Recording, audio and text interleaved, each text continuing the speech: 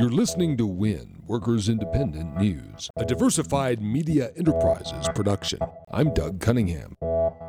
$2 million a day. That's how much Illinois Governor Bruce Rauner wants to fine AFSCME. Angry that AFSCME Council 31 went to the state courts to block him from imposing labor terms on state workers, Rauner filed an unfair labor practice charge against AFSCME. A temporary restraining order was issued by an Illinois Circuit Court judge blocking Rauner from forcing his terms on state workers. The temporary restraining order against Rauner requires the state of Illinois to keep the current contract terms extended until a new hearing expected to be held January 13th. Rauner wants to demolish collective bargaining rights and force cuts on state workers. He's refused to sign a state budget for 2 years because the state legislature and the unions won't let him trample worker rights.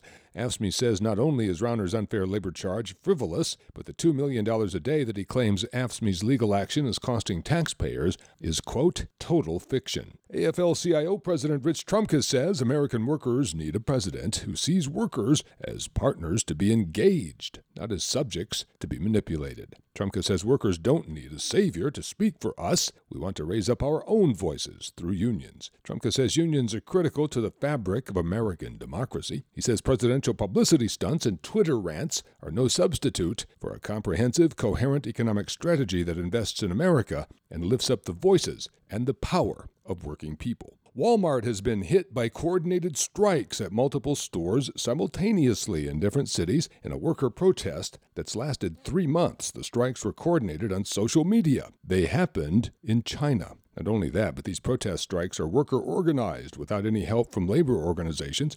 2 workers set up an online platform to mobilize support for the strikes. The striking, protesting workers called themselves the Walmart China Workers Association. According to the Hong Kong Confederation of Trade Unions, a new work policy sparked the strikes. Walmart started using what it calls a generalized work hour system in China, similar to the one in place in America.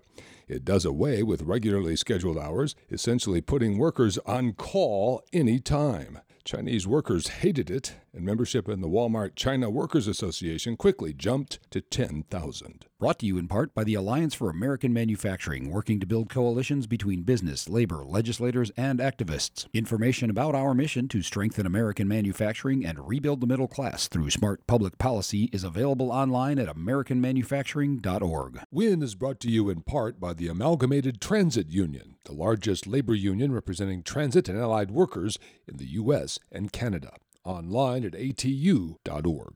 You've been listening to WIN, Workers Independent News. For more information, visit laborradio.org.